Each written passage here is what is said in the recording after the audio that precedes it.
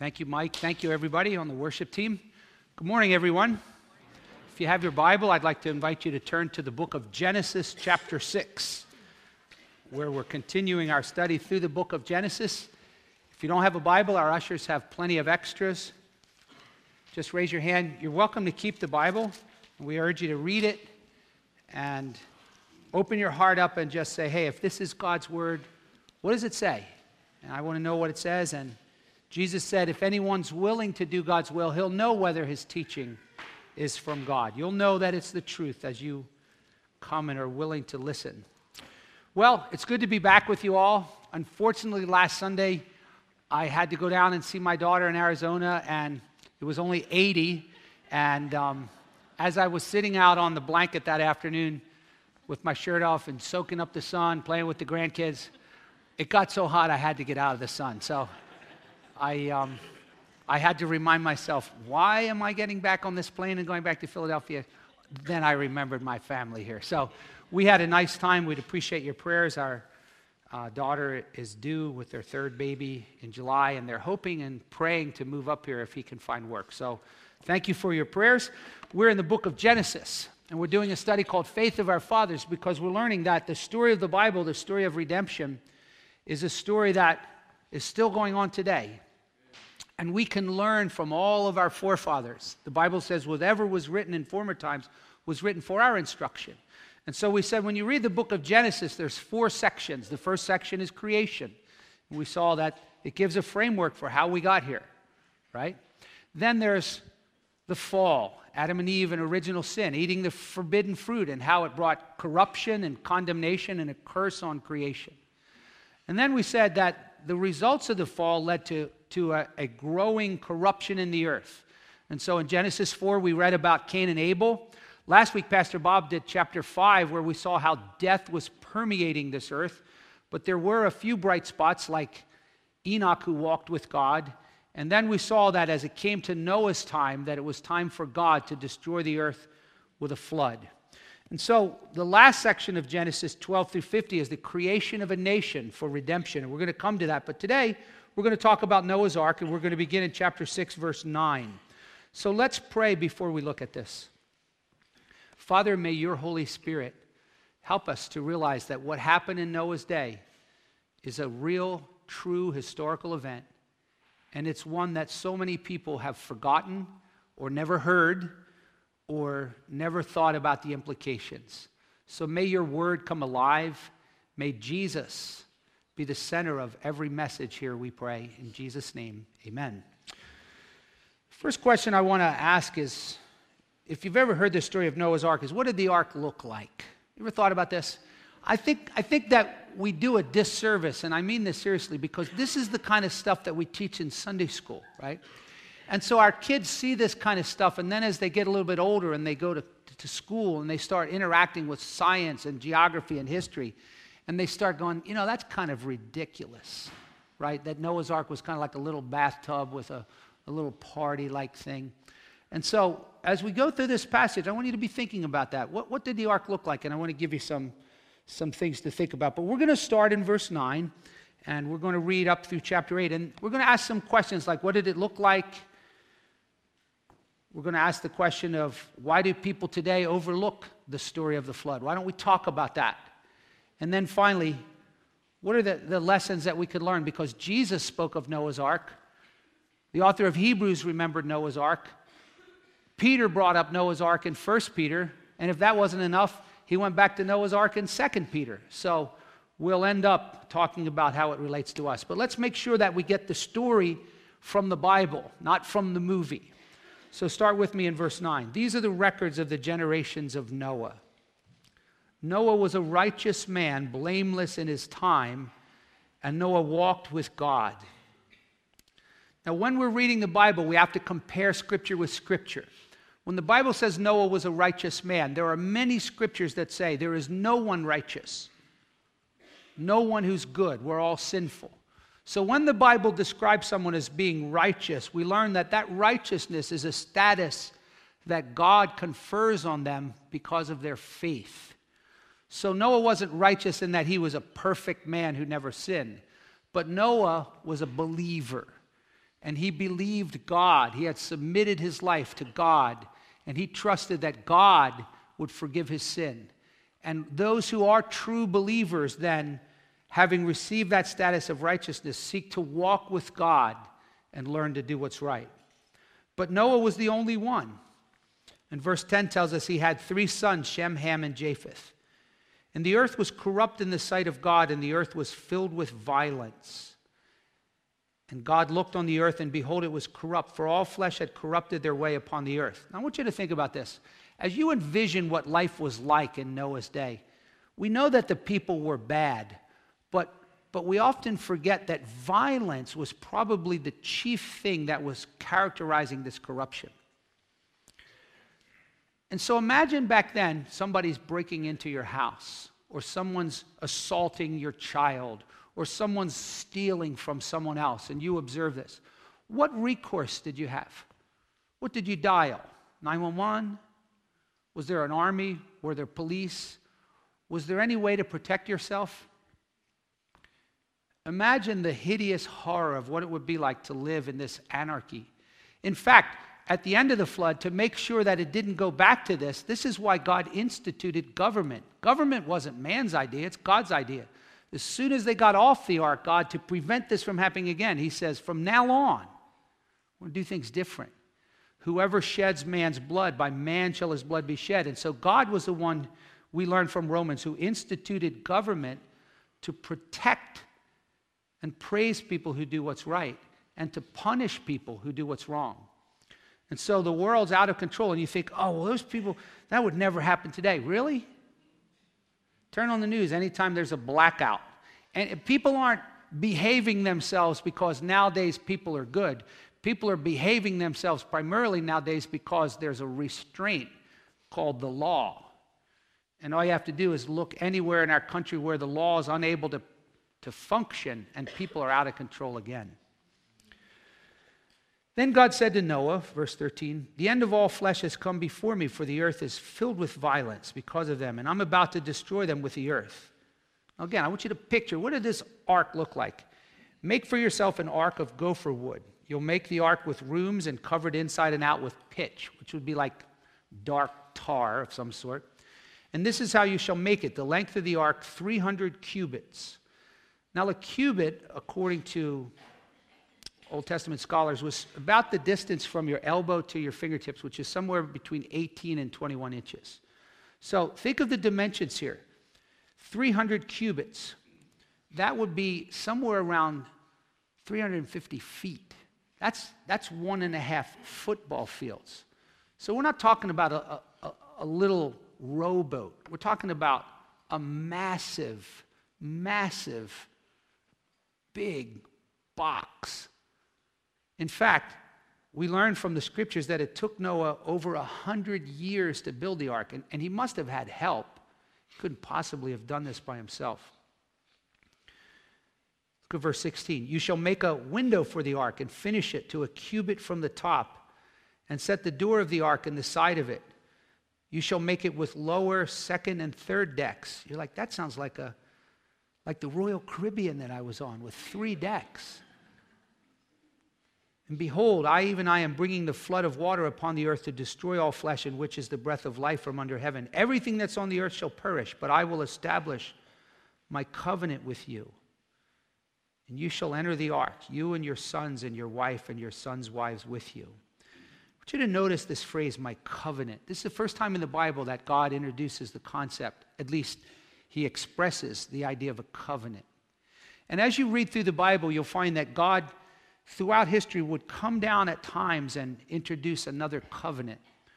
Like later on in chapter 12, he's going to come to Abraham, and he's going to make a covenant with Abraham, that from the nation of Abraham that would be formed from his descendants, that God would bless the entire world through Christ. And then as time went on and God began to develop the nation of Israel, he made the covenant of the law with them in Exodus chapter 19. We call it the Mosaic covenant. And then as time went on, when David became king and he wanted to build a house for God, God said, I'm going to make a covenant with you, David, that one of your descendants will reign forever. The Messiah will reign over the house of Israel.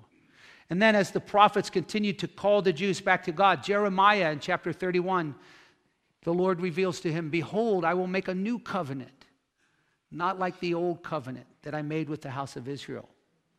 And Jesus Christ, when he comes to earth, the night of the Passover, he looks at the disciples and he picks up the bread and the cup and he says, "This is the new covenant, which is for you.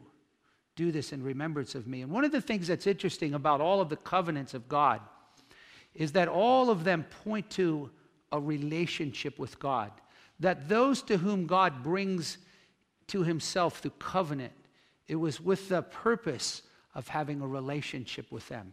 And those of us who are believers have come to Christ and are participants of this new covenant, whereby he has given us the free forgiveness of sins. But even at this time, he's beginning to introduce that he's a God of covenant that wants to bring people to himself, and you can depend on his promises. Verse 19, "Every living thing of all flesh you shall bring 2 of every kind into the ark to keep them alive with you. They shall be male and female. Of the birds after their kind, and the mammals after their kind, of every creeping thing of the ground after its kind. 2 of every kind shall come to you." In fact, there's a story that says 3 vultures tried to get on. And Noah stopped them, and they're like, "What's the problem?" He said, "I'm sorry, you're only allowed 2 carry-on." I don't know, it's a story. It may have happened.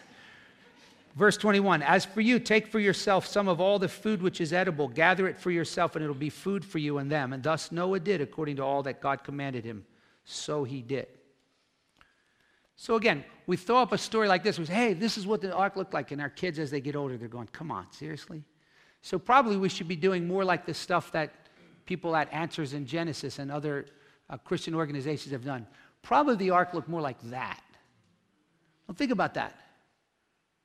At that size, 437 feet, and at that width and height, it's been estimated that it could hold 522 railroad stock cars. You've been at a train that has 50, and you're like, "Well, that thing ever," and 522 of them. And then the whole idea of animals, and you're going, "Come on, 3 stories. What about dinosaurs, right? Come on, there's no way, Fred Flintstone." Well, here's an interesting fact. The average size of a dinosaur, based on the skeletons that have been dug up, is about the size of a sheep. Now, I'm not saying Noah was a rocket scientist, but if I was bringing 2 dinosaurs on the ark, I wouldn't bring Dino, right? Just bring 2 small ones, okay? But think about what this was like to have all of these animals on the ark, 3 levels, right? So it probably looked more like this, if you'll bring up the next slide. Someone took a dimension and said, think about this is what it would look like in a neighborhood. And you go, "Wow, sheesh, come on. They couldn't build like that back then." Well, again, remember, the Bible teaches that it took him over 100 years to build this thing. He didn't throw this up with some supplies from Home Depot overnight. But one of the interesting background things that we need to remember is that the entire time that he was doing this, we learn from 2 Peter that Noah was a preacher of righteousness. Now imagine what it would be like to have lived in Noah's day and to be building this thing. I'm sure it was the talk of the town in a negative way, like, "Hey, did you hear about that moron? He's been building this boat. I can't even describe it. You got to come see it," right? And faithfully, day by day, Noah would tell people, "Hey, the reason I'm doing this is because it's going to rain." And of course, that in itself was ridiculous because it didn't rain back then. They had never seen rain. In fact, the whole idea of a flood, mention flood around here, and everybody just connects. If you're from Yardley, you're like, "Yardley flood, we get it." But the whole idea of a flood was unheard of. There's no such thing. In fact, the Bible says in Hebrews, by faith Noah being warned of God by things not yet seen. So imagine what it was like to be pleading with your friends, your loved ones, your neighbors. "Hey, God's going to flood the earth. And I want to invite you to join me on this earth or on this ark." It really struck me. I was in prayer last week. I was really pleading with God for lost people. And I have a long list of lost people that I've been praying for a long time. And I was kind of losing heart because I was like, "God, I've been begging you for these people for the longest time. And I'm not seeing much happening. And it's been a long time." And I began to question, should I keep doing this? And I went to church with my daughter last Sunday, and just in a passing reference, the speaker said, you know, think about Noah. He preached for 120 years, and nobody listened. But yet, he said this, he got his family on the ark, and that made it worth all the while, didn't it? To know that even if no one else listened, at least his family joined him on the ark. So with that sort of a framework, we're going, okay, here's a guy living in a godless culture. People are mocking him. There's violence all over the place. I imagine that he probably had vandalism, and I don't think people were just like, oh, leave him alone. He's the holy man. So this was a tough time to live, and this was a tough life of faith, to be obedient to God in the midst of such a godless time. Let's keep reading, chapter 7. Then the Lord said to Noah, enter the ark, you and all your household, for you alone I've seen to be righteous before me in this time. Take every clean animal by sevens, a male and female, and animals that are not clean, 2, a male and female. And also the birds of the sky by sevens, male and female, to keep offspring alive on the face of the earth. For after 7 more days I will send rain on the earth. 40 days and 40 nights I'll blot them out from the face of the land, every living thing that I've made. And Noah did according to all that the Lord commanded him. Now, the idea of clean and unclean animals was not whether they were filthy. It had to do with animals that God had designated for sacrifice. And so we learn from the Bible that God had ordained from the beginning that the penalty for sin would be the shedding of blood by an innocent substitute. And so as time went on, we learned that this was always pointing us to Christ, that ultimately he would be the Lamb of God who would be sacrificed for all of our sins. But it's also interesting that God, at the end of over 100 years, he goes, he got 7 more days. And think about Noah like a harvest crusade. The campaign is winding down, right? I wonder if those last 7 days, Noah didn't just plead with a little more urgency, knowing, okay, this is my last time. Did he go to his neighbors? Did he say, guys, it's coming. There's only a week left. And I wonder what kind of conversations, I wonder what kind of interactions he had with people around him as they're like, no, what are you talking about? You moron? No. Verse 6. Now Noah was 600 years old when the flood of water came on the earth, and then Noah and his sons and his wives entered the ark because of the water of the flood. Now I'm wondering about this because we're going to learn that God closed the door. So they're walking up the ark, and he's looking back, and is there anybody watching him get on? You know, are they going, this guy is whacked. He is nuts. What are those people made of? What are they smoking? They're nuts, right? And it came about after 7 days that the water of the flood came on the earth. In the 600th year of Noah's life, in the 2nd month, on the 17th day of the month, on the same day, all the fountains of the great deep burst open and the floodgates of the sky were open. Now, there are people who believe that the flood was local. There was just a little local flood, which really there's a lot of, we could talk about many, many reasons why that takes more faith to believe than he flooded the earth. But if indeed he did flood the earth, right? We have mountains on this earth that sometimes are like 5 miles above sea level. And knowing that, you know, what water does, seeking its own level, to cover a 5-mile mountain means the water has to rise in equal height all the way over the earth. And you're going, look, even if it rained 40 days and 40 nights, there's no way that's enough water. See, you have to understand here that this was not a shower, a rain shower. Look at verse 11. In the 600th year of Noah's life, in the 2nd month, on the 17th day of the month, on the same day, all the fountains of the great deep burst open. What's that talking about? Well, remember, when God created the earth, it was already covered with water, right? He did something to cover it with water. So there's plenty of water to cover it.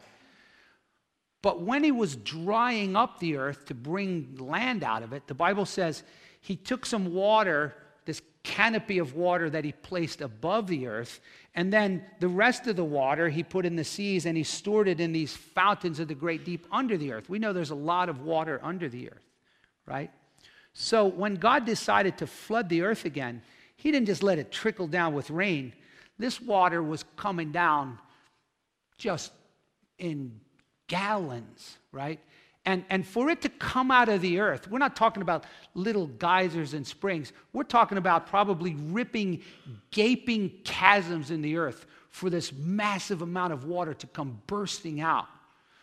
And you know, it's interesting because there's evidence for a worldwide flood.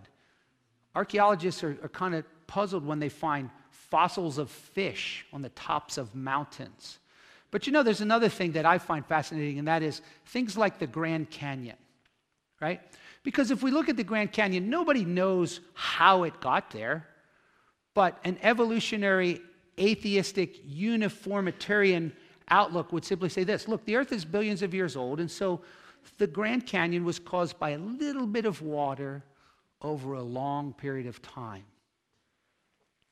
But you read something like that and you go, is it possible that the Grand Canyon was caused by a whole lot of water over a short period of time? And we're told, that's ridiculous. Okay, ready for this? I wonder if there's a little bias on the earth. Ken Ham has put together a couple interesting slides. This was in the Cincinnati Enquirer. A flood of biblical proportions, enough to fill the Mediterranean Sea, gushed down from the highlands of Mars 1 billion years or so ago. The latest pictures from the Pathfinder confirmed Monday. Now, the reason they came to that conclusion is the Pathfinder took pictures of Mars, and they found a big canyon on Mars. And they're like, wonder how that canyon got there. And they go, there must have been a flood that caused this huge canyon. And you're going, well, can I just ask a question? There's no water on Mars. Right? But this isn't the kind of stuff we're talking about that you read in the tabloids at the grocery store. Look at this next article. This is an AP article, right? I think it was from the Washington Post. So these are scientists who've come to this conclusion. They see this canyon on Mars. Water roaring out of an overfilled lake carved an instant Grand Canyon, more than a mile deep on the surface of Mars. Up to 40% of the Martian surface, you ready for this? It could have been covered with water. So they're going, look, there's this huge canyon. Water must have done that. And we go, there's no water there. And they go, yeah, but it could have, right? In fact, one guy came up with a theory that maybe the hydrogen and the oxygen separated. You know, the H2O came apart. That's why there's no water there now. Maybe that's why Mars looks kind of rusty, right? So, this is what scientists are saying, right? Unlike Arizona's Grand Canyon, which was carved over millions of years by the Colorado River, they named this canyon on Mars, Madame Valley, was made within a matter of months, certainly less than a year. Really fascinating. If Mars was once so wet, where did the water go? Nobody knows for sure, right? So again, we're all looking at the same evidence. We're looking at this earth, and we're going, well, why is it not quite possible that the canyons on the earth were formed by these chasms that were split open and water came bursting out? So, with that in mind, we go, all right, so what's going on here? Verse 12. The rain fell on the earth 40 days and 40 nights, and on the same day, Noah, Shem, Japheth, and Noah's wife, and 3 wives of his sons with them entered the ark. So this is sort of a retelling, which is common in Hebrew narrative. They and every beast after its kind, all the cattle after their kind, creeping things after their kind, every bird after its kind. So they went into the ark by twos, in which was the breath of life, and those that entered, male and female of all flesh, enters that God had commanded him. Now don't miss this phrase. And the Lord closed it behind him. Never forget, there does come a time when God says, it's too late. The door is locked, right? Everybody thinks they've got unlimited access. There comes a time when God says, it's too late. Proverbs chapter 1, God says, because I called and you refused, I stretched out my hand and you wouldn't listen. Therefore I will mock when your calamity comes, and you will cry to me, for the waywardness of the fool will slay them. And so we can already sort of go, wow, that kind of sounds like life today when we tell them Jesus is coming. So God closes the door. Then the floods came upon the earth for 40 days. The water increased and lifted up the ark. It rose above the earth, and the water prevailed and increased greatly on the earth, and the ark floated on the surface of the water. The water prevailed more and more on the earth, so the mountains everywhere under the heavens were covered. The water prevailed 15 cubits higher, and the mountains were covered. And all flesh that moved on the earth perished, birds and cattle, beasts, swarming things that swarm, of all that was on dry land, all in whose nostrils was the breath of the Spirit of life died. One guy did a calculation in order to rise to that height. He suggested that the water must have been rising at the pace of 30 feet an hour. I kind of get scared when it's like half an inch, right? I'm like, they said we got a whole inch last hour, right? 30 feet an hour. And again, picture what's going on earth.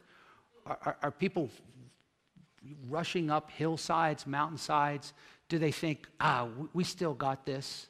Or do they get it? Do they realize this is it?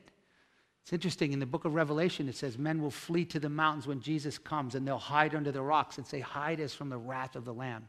Did they realize that the wrath of God was now being poured out upon them? Go down to chapter 8. But God remembered Noah and all the beasts and all the cattle that were with him in the ark, and he caused a wind to pass over the earth, and the water subsided. And all the fountains of the deep and the floodgates of the sky were closed, and the rain from the sky was restrained, and the water receded steadily from the earth. And at the end of 150 days, the water decreased. And in the 7th month, on the 17th day of the month, the ark rested upon the mountains of Ararat, which would be in modern-day Armenia. And the water decreased steadily until the 10th month. In the 10th month, the tops of the mountains became visible. Then it came about at the end of 40 days that Noah opened the window of the ark which he made. Now you go, wonder what that was like. He's been on the ark now. We're going to learn that he's been on the ark for almost a year. Okay? So he didn't get off on day 41. He's been on the ark for a year. Now I can tell you, I would not want to live on an ark with all the animals of the earth for a year. I'm not even sure I want to do it for a night. It would be noisy, and I assure you it was stinky, right? And it wasn't comfortable. So when he finally looks out and he sees land, I would be like, get me out of this thing. Having just flown last week, it kind of reminded me of when your plane lands, isn't it? It's just a fascinating study of human nature. The plane lands and they pull in the tarmac and you come up to the gate and everybody jumps up, right? And then what do? We just stand there, and we wait for another hour until we can move. And so imagine the patience that God was teaching Noah. 120 years of building it. Then he's on it for a year. And then when he finally can see land, he's still got to wait a couple more weeks before he can get off. Now, Bible scholars love to try to find deeper meanings in passages like this. And so we're going to find out that Noah released a raven, and then he released a dove.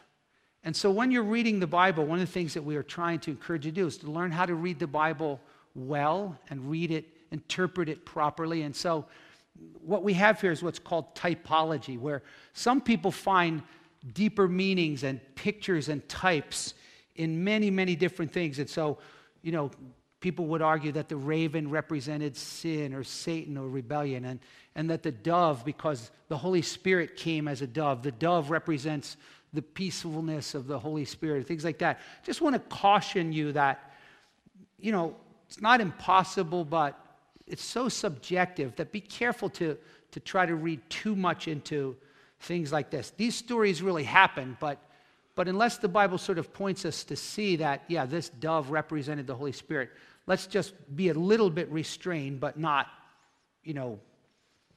over the top.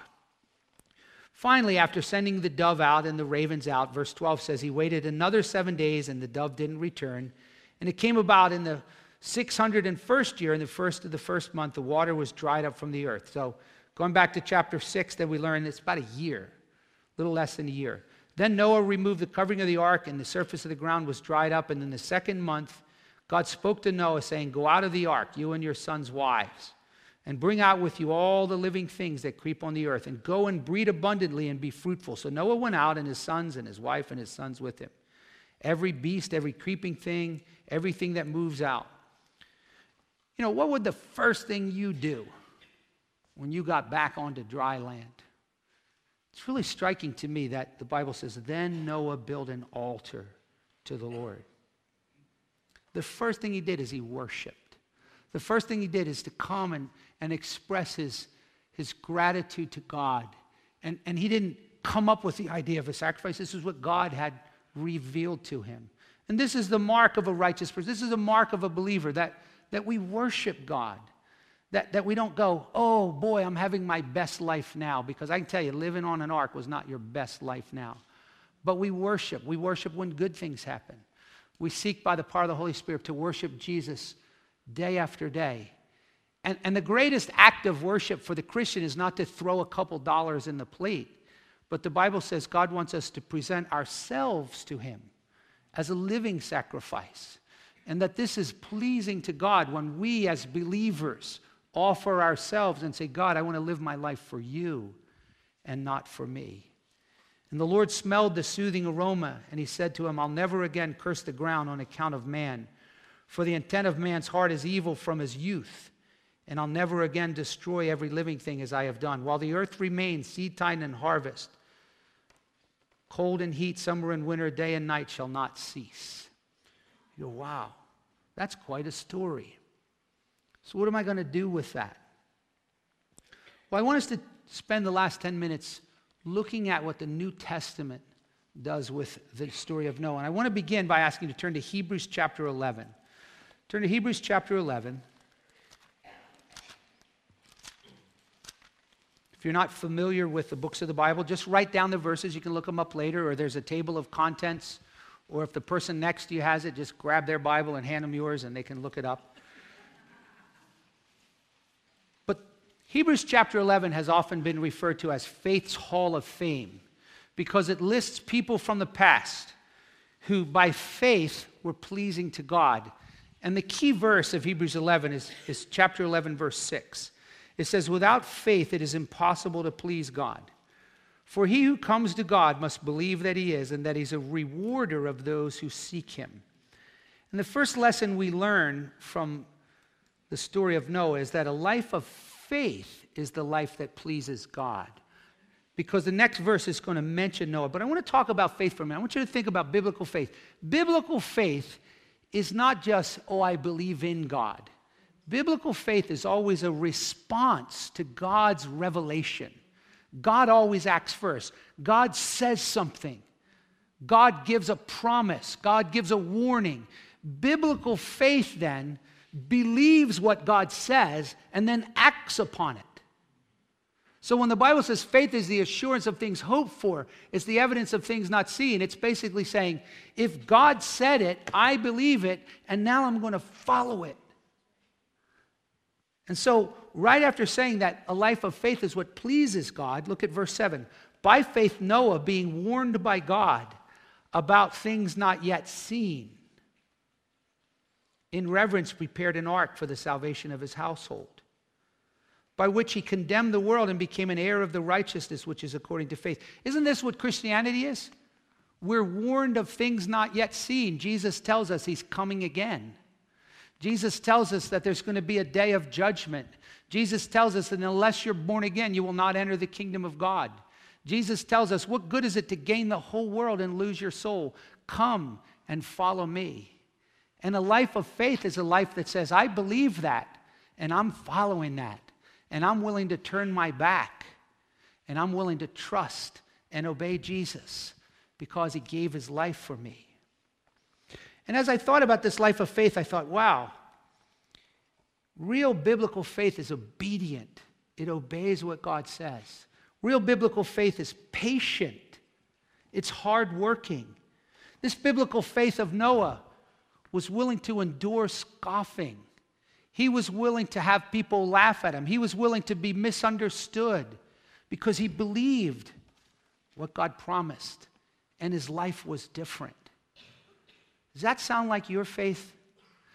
Are you clinging to a faith that says, hey, listen, I believe every word of Jesus. I believe He's coming again. I love Him. I trust Him. I give myself to Him. I've been washed in His blood, and I'm going to tell others about Him. I'm not going to just be a Secret Service undercover agent who just witnesses by my life. The Bible doesn't say Noah was just a liver of righteousness. He was a preacher of righteousness. He talked about things to come, even though he knew that no one else was believing it. But I want you to go with me to 1 Peter chapter 3 because there's another lesson that Peter draws, and it's really interesting. So we learn that from Noah that biblical faith is a life of faith that pleases God. But we also learn from 1 Peter chapter 3 that Christian conversion is like Noah's Ark. And it reminds us to live for him. Let me say that again. Christian conversion is like Noah's Ark. And it reminds us to live for him. Peter's writing to a group of suffering Christians who are being persecuted, and some of them are wanting to give up because it was hard. And so in urging them to follow God, no matter what others thought, he appeals to Noah's Ark. He says, listen, in 1 Peter 3, verse 18, Christ died for our sins once for all, the just for the unjust, in order that he might bring us to God. He was put to death in the flesh, but made alive in the spirit. Now, this is a very debated verse. Verse 19, it says, in which he went and made a proclamation to the spirits in prison. And there's two views on that. Either Jesus went down into hell during those 3 days that he was in paradise to make a proclamation to the fallen angels who are in hell, or he's simply saying that the same Holy Spirit back in Noah's day, Jesus was preaching through Noah. But look what it says in verse 20. He was preaching to those who were disobedient when the patience of God kept waiting in the days of Noah. See, every day of those 100-some years, God was patiently waiting for men to repent. During the construction of the ark, and Peter says, think about it, back then only 8 persons were brought through the water. But then he says, by the way, there's a connection for you, brothers and sisters, corresponding to that. Just like Noah's ark saved them, he says, baptism now saves you. You're like, wait, Pat, Tom, so I have to get baptized to get saved? By the way, if you're familiar with the Church of Christ, that's what they teach. They use this verse. They say, look, it says you have to be baptized to be saved. But again, that's where we learn to interpret Scripture with Scripture. You don't have to be baptized to be saved. The Bible says we're saved by faith, not by works. Well, what did he mean then? Well, he tells us what he meant. Not water baptism, not the removal of dirt from the flesh, but conversion, an appeal to God for a good conscience through the resurrection of Jesus Christ. And so just as Noah was willing to get on the ark by faith and to leave the world behind, God's saying to you and me, you and I, if you're a true Christian, you've been converted, you've appealed to God, you've called out to the Lord to save you. And then you were baptized to indicate that. Or were you? You're like, well, what do you mean by that? Well, when I read the New Testament, I don't see any such thing as a convert who says, I want to follow Christ, and says, but I'm not getting baptized. You see, the New Testament assumes that if you're going to follow Christ, that you're going to get baptized as a public declaration. Noah didn't have a back door to the ark where people could say, listen, I want to get on, but I don't want anybody else to know. So can I sneak around the back? You came on publicly if you came at all. And so we're taught that Christian conversion and baptism is like Noah's ark. But the interesting thing is then Peter draws out an application. He goes, think about Jesus, chapter 4, verse 1. Since Christ suffered in the flesh, arm yourselves with the same purpose. Because if you suffered in the flesh, you've ceased from sin. So you're living the rest of the time in the flesh, no longer for the lust of men, but for the will of God. This is not popular, nor is it easy, but this is biblical. Christians have been bought with the blood of Jesus so that we live for him, not for us. See, we've truncated Christianity in America to hell insurance. Hey, you want to get Jesus in your life? You got problems? Just raise your hand and he'll give you a get out of hell free card. That's why Jesus died for you. He did die to forgive us. He did die to redeem us. He did die to shower his love upon us so that we might receive his grace. But he also died so that we live for him. 2 Corinthians 5:15 says, Christ died for us that we should no longer live for ourselves, but for him. You say, well, all right, so what's that have to do with Noah's Ark? Well, ask yourself, who are you living for?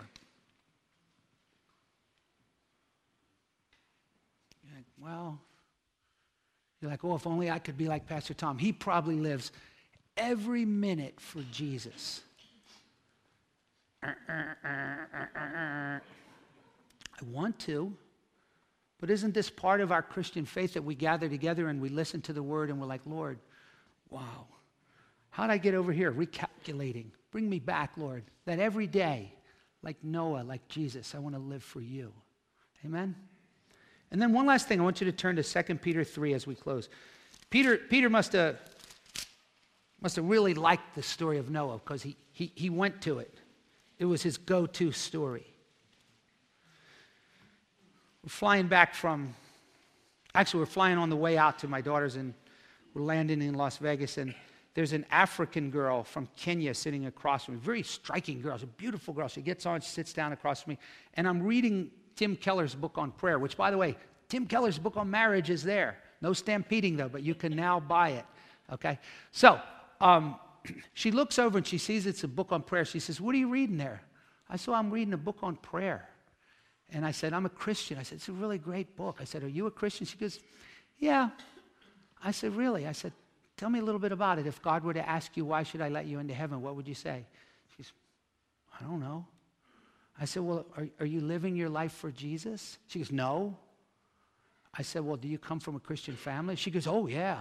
She goes, my mom's back in Kenya. She prays for me all the time. I said, does she kind of consider you the black sheep? She goes, yeah, oh, yeah. Oh, yeah. I said, so then you're not living for Jesus? She goes, no. I said, why not? I said, where are you heading? She goes, oh, I'm going to Las Vegas. Oh, where are you going? To party. And you know, it's heartbreaking as I thought of that little girl. And I said to her, I said, you know what? I said, be sure to tell your mom her prayers are not in vain, because she sat next to a preacher who was preaching to her and urging her to repent and come back. And it is such a heartbreak to think that so many of our loved ones, our friends and our neighbors, are not on the ark with us, right?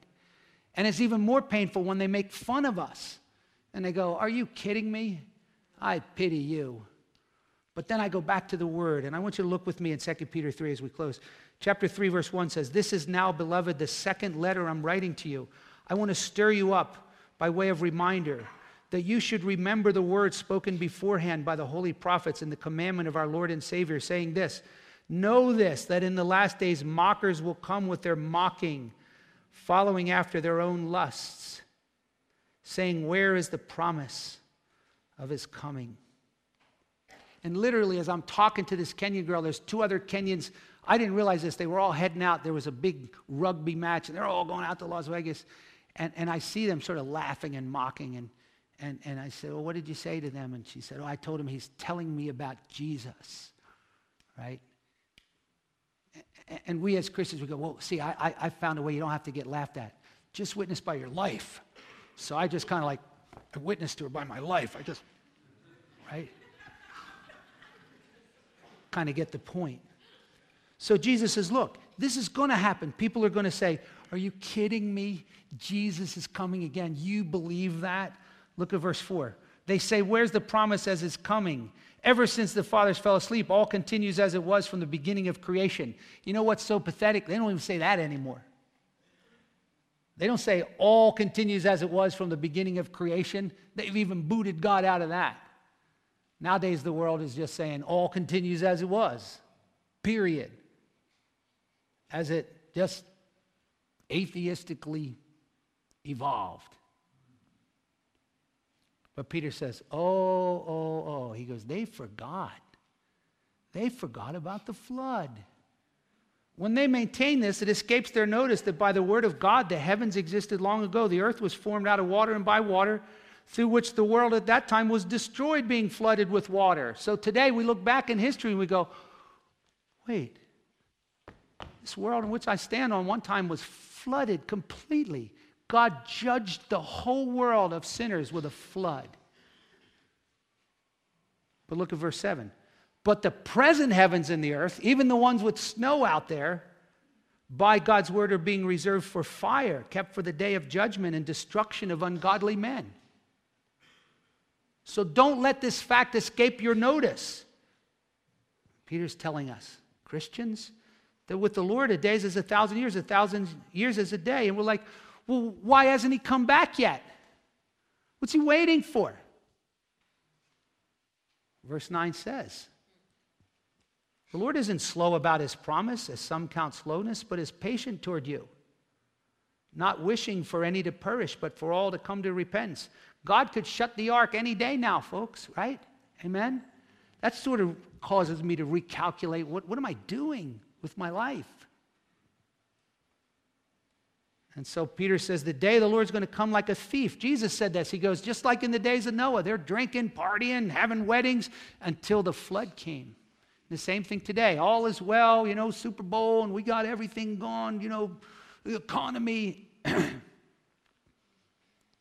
scripture says, hey, the day of the Lord's coming like a thief, and these heavens will pass away with a roar.